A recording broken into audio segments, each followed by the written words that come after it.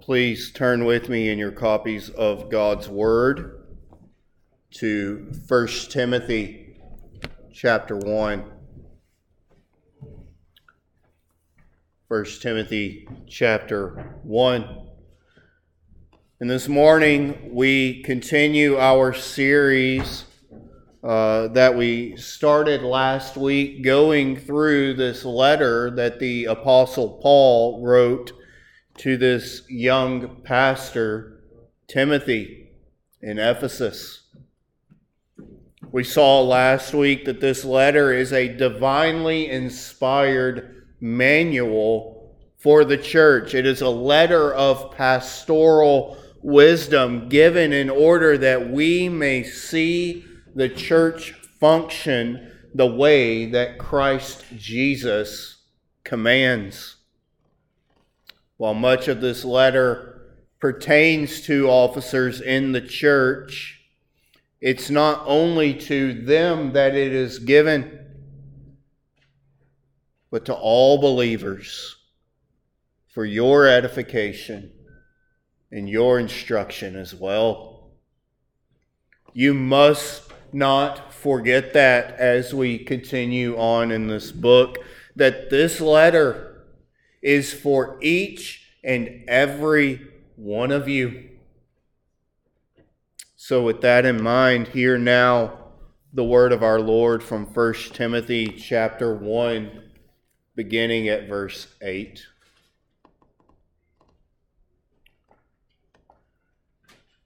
But we know that the law is good if a man use it lawfully, knowing this, that the law is not made for a righteous man, but for the lawless and disobedient, for the ungodly, and for sinners, for unholy and profane, for murderers of fathers and murderers of mothers, for manslayers, for whoremongers, for them that defile themselves with mankind, for men stealers, for liars, for perjured persons, and if there be any other thing that is contrary to sound doctrine, according to the glorious gospel of the blessed God, which was committed to my trust.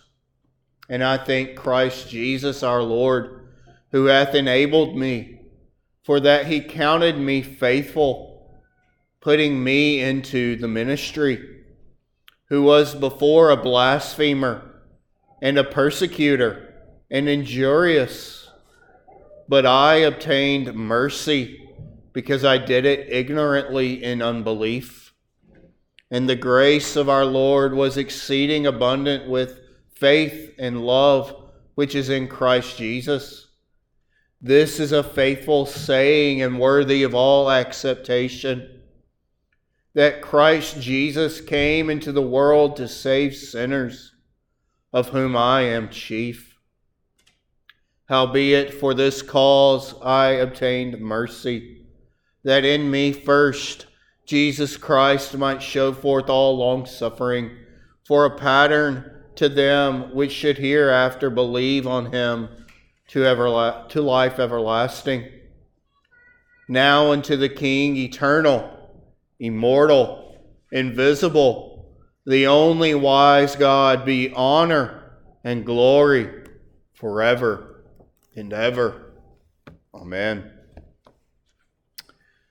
May God add a blessing to the reading of his word, and now let us go to him once again in prayer.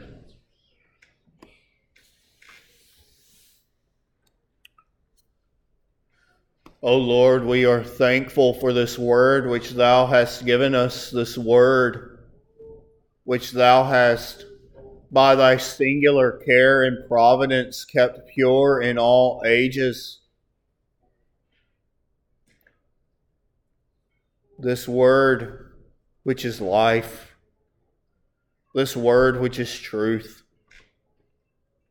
this word which is our meat and our drink. It is our sustenance. O Lord, we thank thee for providing us with this divinely inspired manual for the church. That Christ Jesus has not left us alone to figure things out on our own, but that thou hast given us this letter to guide our feet, to ensure that we stay in the path which thou hast ordained. O Lord, we thank thee for this gospel truth, that Christ Jesus came into the world to save sinners. Oh, we thank thee and praise thee, O Lord. So now, as we approach the preaching of this word, we ask thee, O Lord, to feed us by thy word, to nourish us and strengthen us. O Lord, calls us to grow in knowledge and wisdom and understanding. We ask, Lord, that thy minister would preach not in the enticing words of man's wisdom, but would preach in the demonstration of the Spirit and of power.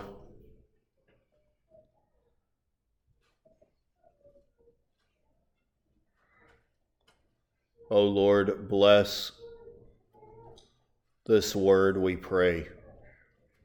In Christ Jesus' name, amen.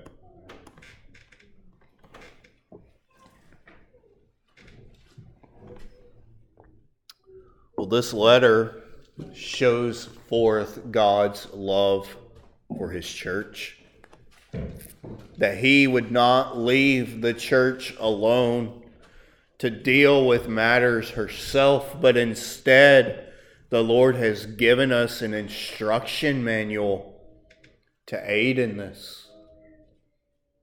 And as we saw last week, this is something that is absolutely necessary for the church. Even back in first century Ephesus, with a pastor who was directly trained by the Apostle Paul, he still needed that instruction manual. The main thrust of what Paul was advising Timothy on in the beginning of this chapter has to do with false teachers. Those who had begun to infuse sound Christian doctrine with their own innovations and fables. Something which Paul says was causing confusion and dissension within the church. And we must be sure to keep pure that doctrine which we have had delivered unto us as well. Far too often churches get infiltrated by those self-seeking men who desire only to build themselves up and not build up the body. Men who would rather preach to tickle man's itching ears than to preach the whole counsel of God. It is our duty as the church, and especially the duty of the elders of the church, to protect the flock from such men when they begin to rise up among us. These men are hypocrites, as we saw last week, because they claim to know the law of God and to be teaching according to it. But Paul says in verse 7, they were desiring to be teachers of the law, understanding neither what they say nor whereof they affirm. And so this is where our text this morning picks up. Paul begins here in this section to explain the nature of the glorious gospel to which he has been called to be a minister, and what that same glorious gospel ministry should encompass there in Ephesus, as well as here at Westminster. So we'll take up this theme of the glorious gospel ministry by considering three heads. First, the law of the Lord. Next, the grace of the Lord. And finally, the gospel of the Lord. So first, let us consider the law of the Lord. Paul said that these false teachers desired to be teachers of the law, but they didn't understand it. That seems to be the root of many errors which creep into the church, that those who are promoting these false teachings really do not understand the law of the Lord. So the apostle here seeks to correct this error. Look at verses 8 through 10. But we know that the law is good if a man use it lawfully, knowing this, that the law is not made for a righteous man, but for the lawless and disobedient, for the ungodly and for sinners, for unholy and profane, for murderers of fathers and murderers of mothers, for manslayers, for whoremongers, for them that defile themselves with mankind, for men stealers, for liars, for perjured persons, and if there be any other thing that is contrary to sound doctrine. Paul is here correcting one of the most grievous perversions of the law of the Lord, that it is made for a righteous man. Meaning that the keeping of the law is what is necessary for salvation. Friends, this is legalism in the highest degree. There are no works of the law that you can perform that will in any way merit your salvation. Recall Ephesians 2, 8 and 9. For by grace are ye saved through faith, and that not of yourselves, it is the gift of God, not of works, lest any man should boast. Unfortunately, this perversion of the law is something that continues even to this day, and it is something that you must be on guard against yourselves, both in the church as well as in your own hearts. Yes, the Papists and the Arminians have adopted this perversion of the gospel, and they're easy to see and to avoid. But there are those who claim the title of Reformed who are teaching this very false gospel as well. Your works are not an instrument in your justification. You are not in the covenant of grace by faith and then kept in the covenant by your faithfulness. These are perversions of the law of the Lord which must be condemned. And so it's important then to understand the right use of the law of the Lord. Historically, we have affirmed what is known as the three uses of the law. These can be summed up this way. The first use, convicting men of sin. The second use, restraining evil in society. And the third use, guiding believers in how they ought to live. So convicting, restraining, and guiding. So let's look at each of these three areas. The first use of the law is in convicting men of sin.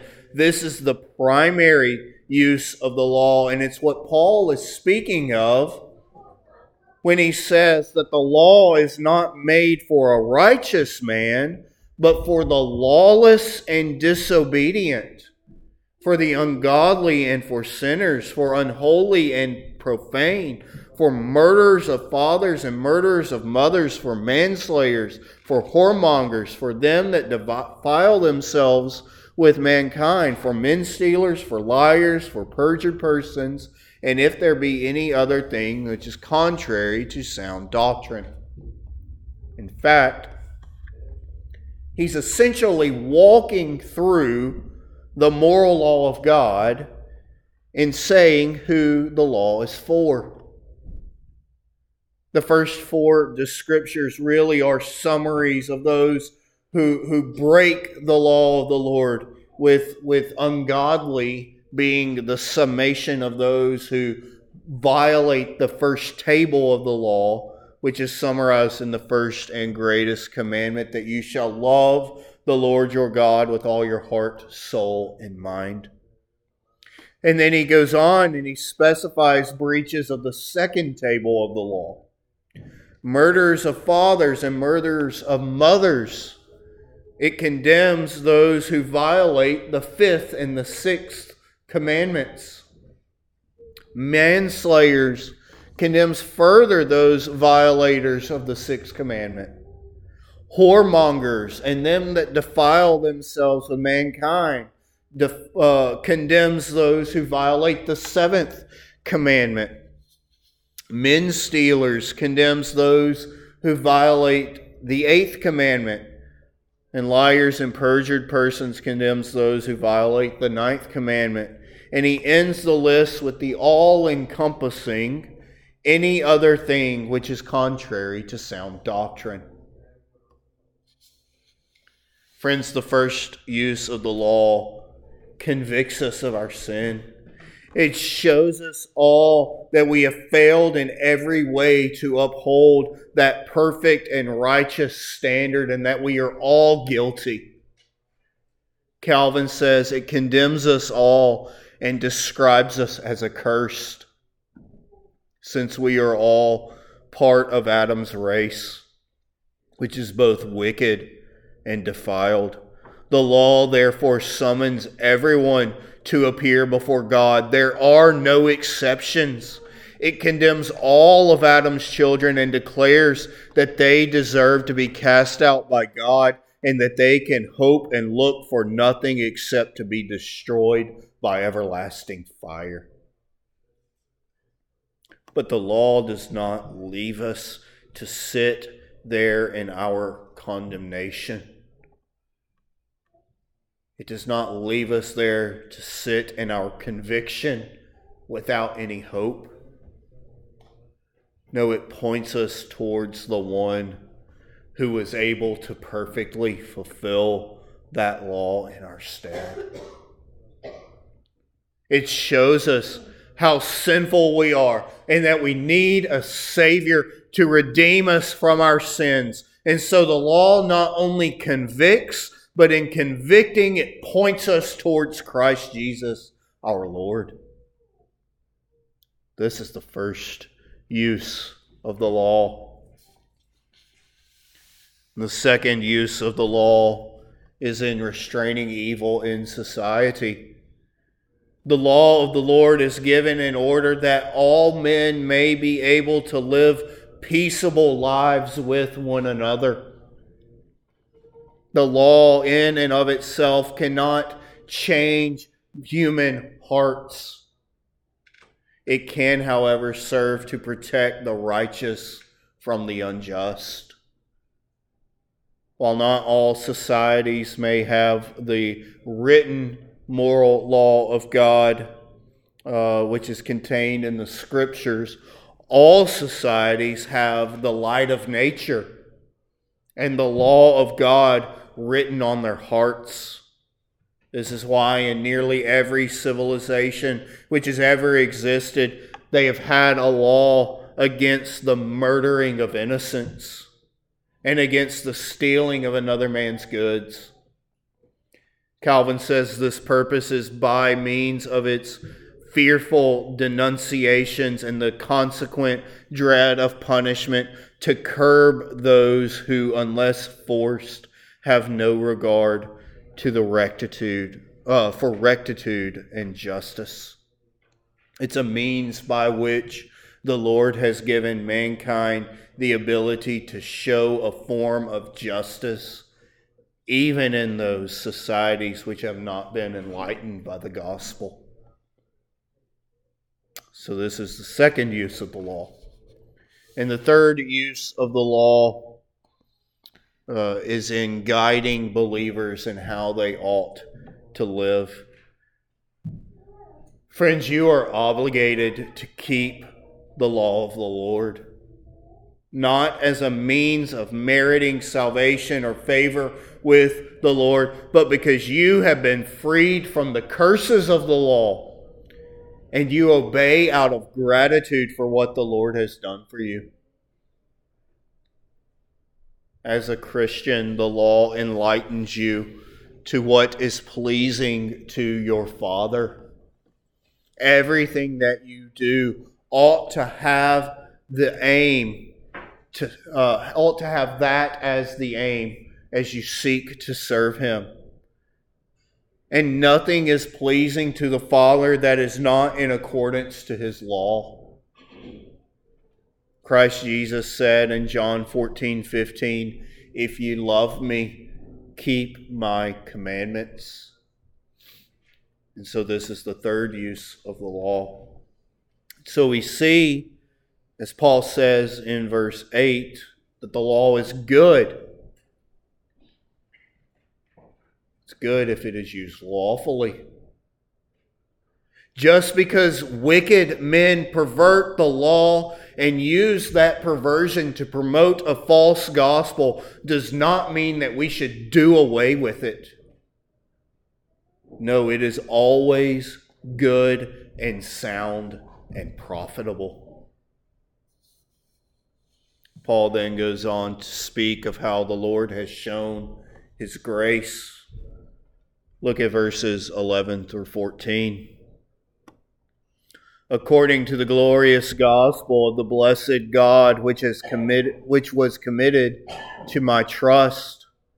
And I thank Christ Jesus our Lord, who hath enabled me. For that cause He counted me faithful, putting me into the ministry, who was before a blasphemer and a persecutor and injurious. But I obtained mercy, because I did it ignorantly in unbelief. And the grace of our Lord was exceeding abundant with faith and love, which is in Christ Jesus. See the grace of the Lord put on display here as Paul recounts his own testimony. He says that he was a blasphemer, a persecutor, and injurious. This great apostle was a desperately wicked man prior to his conversion on the road to Damascus. He was a blasphemer in that he openly spoke out against the Lord Jesus Christ. Paul was a Pharisee of the highest order, and so he knew of God, but he did not know the Lord Jesus. He saw this Christianity as a cult which was going to harm what he saw as the true religion. And so he sought to put an end to it. He was a persecutor and injurious, in that he was one of the men who sought out Christians to either imprison them or to put them to death. He was there overseeing the stoning of Stephen. He was on his way to persecute Christians when Christ Jesus appeared to him. And I want you to notice how openly he speaks about these things which someone could easily use to bring reproach upon him and his work for the gospel. He willingly acknowledges his unworthiness, and he magnifies the greatness of the grace of God which has been shown to him. Friends, there is nothing that you have done which the Lord cannot redeem. And the Lord can still use you, even if you were a vile and wicked man, just as the Apostle Paul was. Every one of us has been redeemed from the wicked ways in which we have once walked. Rejoice in that. Acknowledge your own unworthiness and magnify the greatness of the grace of God which has been shown to you. And the Lord shows Paul a particular grace, that though he was once a wicked man, a blasphemer and persecutor and injurious, the Lord Jesus counted him faithful and put him into the ministry. This is crucial to understand, especially as we consider upcoming officer elections. You cannot put yourself in ministry. You cannot place yourself into an office which you are not called to. It is the Lord Jesus who raises up men to serve in the church. It is Christ's work as the king and head, the prophet and the teacher of his church, to put men into office in service to him. This is a condemnation of those false teachers in the church in Ephesus, that they were not put into the ministry by Christ as Paul was. It's as if the words of the prophet Jeremiah in chapter 23 and verse 21 were being applied against the false teachers here. I have not sent these prophets, yet they ran. I have not spoken to them, yet they prophesied. And yes, this includes those who put themselves into positions of leadership within the church without proper examination or governance over them. But it also applies to those who went through the proper procedures to enter into an office, and yet they were never qualified and called to that work. The apostle says that Christ enabled him and counted him faithful and put him into the ministry. If you've not been called, equipped, qualified, and enabled to office within the church of Christ, you must not take on that responsibility, even if you've been elected by the congregation. Matthew Henry writes, Christ gives not only ability but fidelity to those whom he puts into the ministry. He counted me faithful, and none are counted faithful but those whom he makes so. Christ's ministers are trusty servants, and they ought to be so, having so great a trust committed to them. Friends, this must never be forgotten. And friends, even if you are never put into the ministry by the Lord Jesus Christ, you have still experienced the grace of the Lord in this glorious gospel. Let the Lord continue to work in your own life, equipping you and strengthening you, causing you to increase in knowledge and in wisdom, so that you may walk in faithfulness to him. You don't have to be an officer in the church to serve Christ Jesus, or even to serve him in the church. Seek out ways in which you can utilize your own gifts and graces for the edification of the body of believers. I think of those who have served the church, who the Lord has given a great knowledge of technology and served the church in helping us get our online capabilities up and running here. I think of those whom the Lord has given a great love and an admiration for the natural things of the world and how they utilize that for the betterment of the church and keeping up the grounds which the Lord has blessed us with.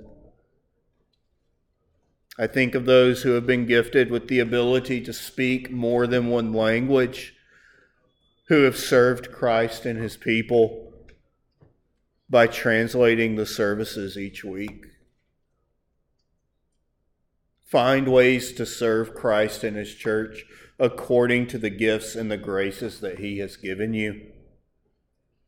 And be content in that. You don't have to be a pastor or an elder or a deacon in order to serve. You only have to be one who has experienced the grace of the Lord. And lastly, Paul goes on to give one of the most beautiful and concise explanations of the gospel of the Lord ever recorded in Scripture. Look at verses 15 to 17. This is a faithful saying and worthy of all acceptation, that Christ Jesus came into the world to save sinners, of whom I am chief. Howbeit for this cause I obtained mercy, that in me first Jesus Christ might show forth all longsuffering, for a pattern to them which should hereafter believe on him to have life everlasting. Now unto the King, eternal, immortal, invisible, the only wise God, be honor and glory forever and ever. Amen. What a beautiful, glorious truth this is. Christ Jesus came into the world to save sinners. Hallelujah. That means that the lawless and disobedient, the ungodly and sinners, the unholy and profane, the murderers of fathers and murderers of mothers, manslayers, whoremongers, them that defile themselves with mankind, men stealers, liars, perjurers, blasphemers, persecutors, idolaters, adulterers, drunkards, false teachers, all of them are not beyond the scope of grace. Christ Jesus came into the world to save sinners. The law could never save them. Only Christ, living in perfect obedience to God's law his whole life and imparting to us his righteousness. Only Christ dying upon the cross, taking the place of his people, his church, coming under the wrath of God for our breaking the law of the Lord, becoming sin for us, and rising from the dead victorious over sin and death, hell, and the grave. It is only Christ. Friends, this is the glorious gospel that this ministry is all about. Nothing else but Christ.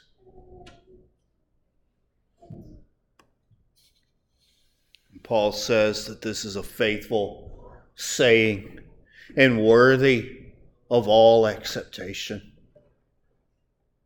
Do you believe this?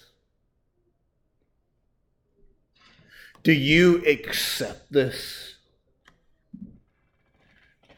Or do you think that there are some people who are too bad, too great of sinners, too wicked and vile to ever be saved by Christ? Let that thought never come into your mind. Think of how wicked a man the Apostle Paul was. He was a murderer of Christians. the chief of sinners, as he describes himself. And yet Jehovah showed mercy to him.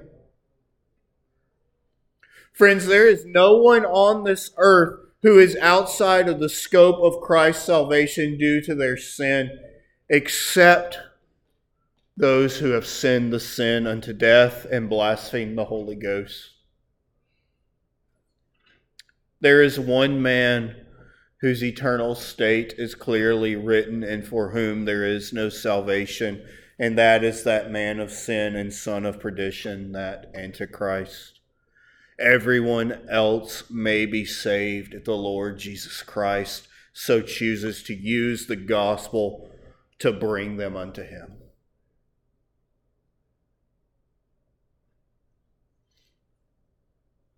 And if you don't believe it, look at your own sin. Look at your own sin which you have been saved from. Externally, you may not think that you are such a wicked man as Paul once was, but you must see that every single sin that you have committed is a wicked affront to a holy God.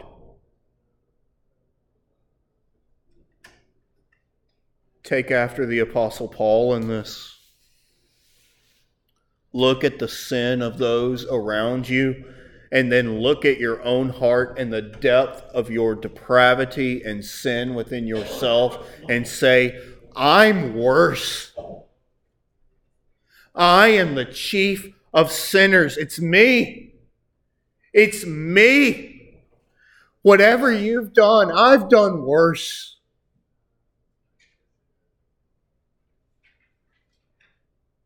And if you're here today and you've not experienced this glorious gospel of Christ Jesus saving sinners in a personal way, then I plead with you to repent and believe the gospel. See that you are numbered among the chief of sinners.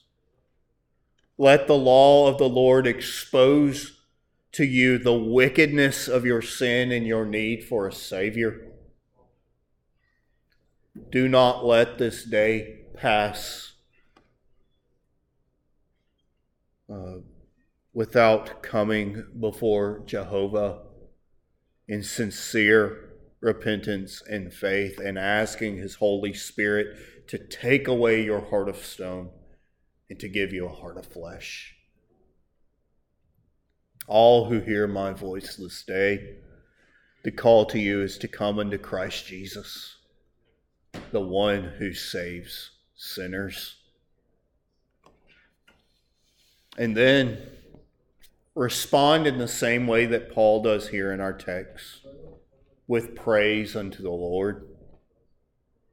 Now unto the King, eternal, immortal, invisible, the only wise God, be honor and glory forever and ever. Amen. If you've been saved by Christ, if you have had your sins forgiven, if you've been washed in the blood of the Lamb, then the only reasonable response for you to have is to give praise unto the Lord. He is the King eternal. He is the sovereign over all things.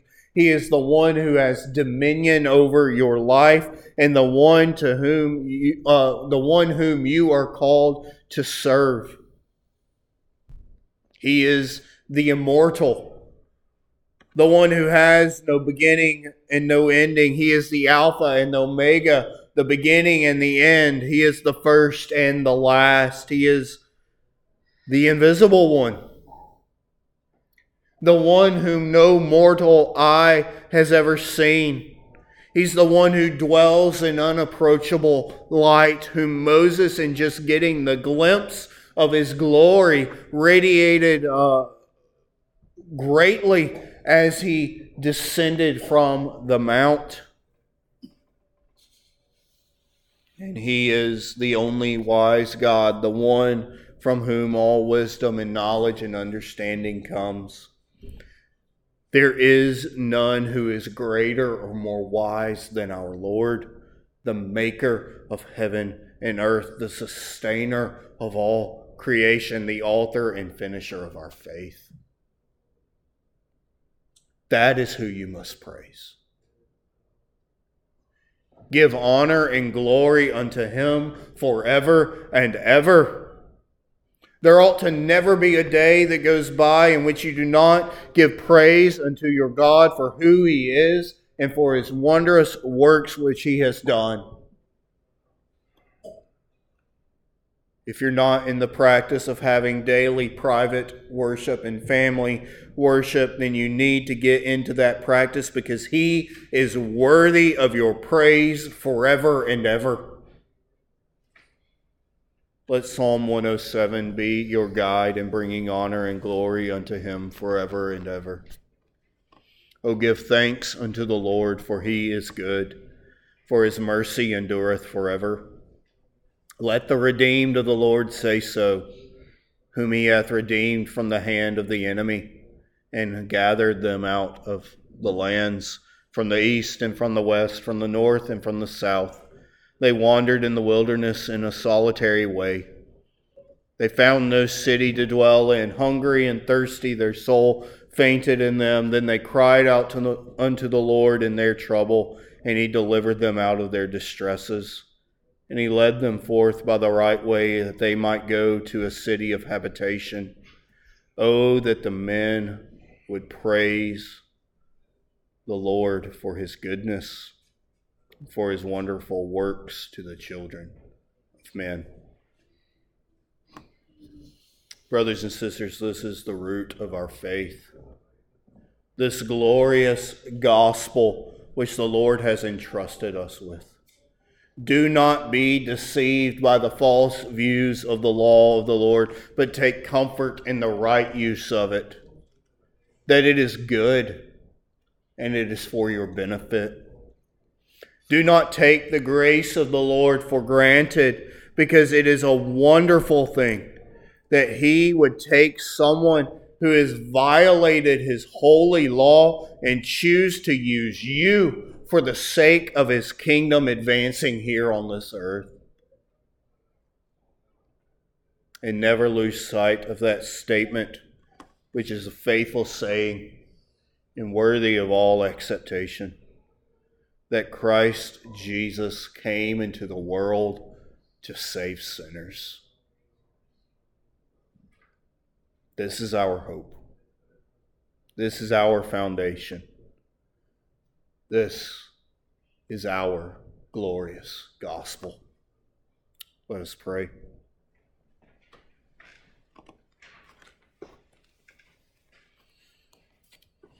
O Heavenly Father, we once again come unto Thee, and we do thank Thee for this glorious gospel. What a beautiful truth it is that Christ Jesus came into the world to save sinners, sinners like us.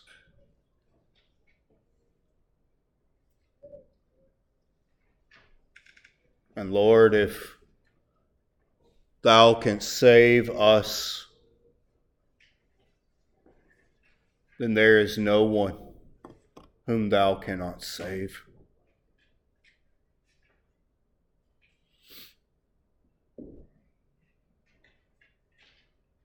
O Lord, let that be a motivation to us to proclaim this glorious gospel to this lost and dying world. This world which is headed towards hell. Let us proclaim the gospel truths unto them. O Lord, we ask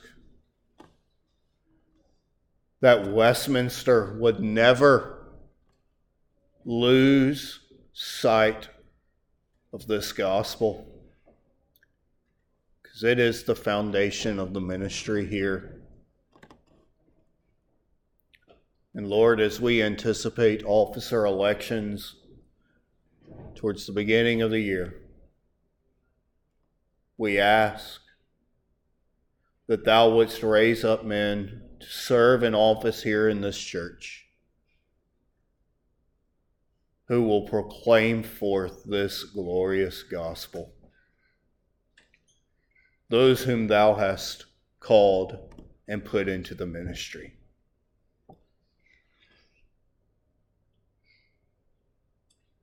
O Lord, we thank thee and we praise thee, for thou art worthy of all of our praise. And so to thee we bring honor and glory through the mediation of Christ Jesus our Lord, whose name we pray. Amen.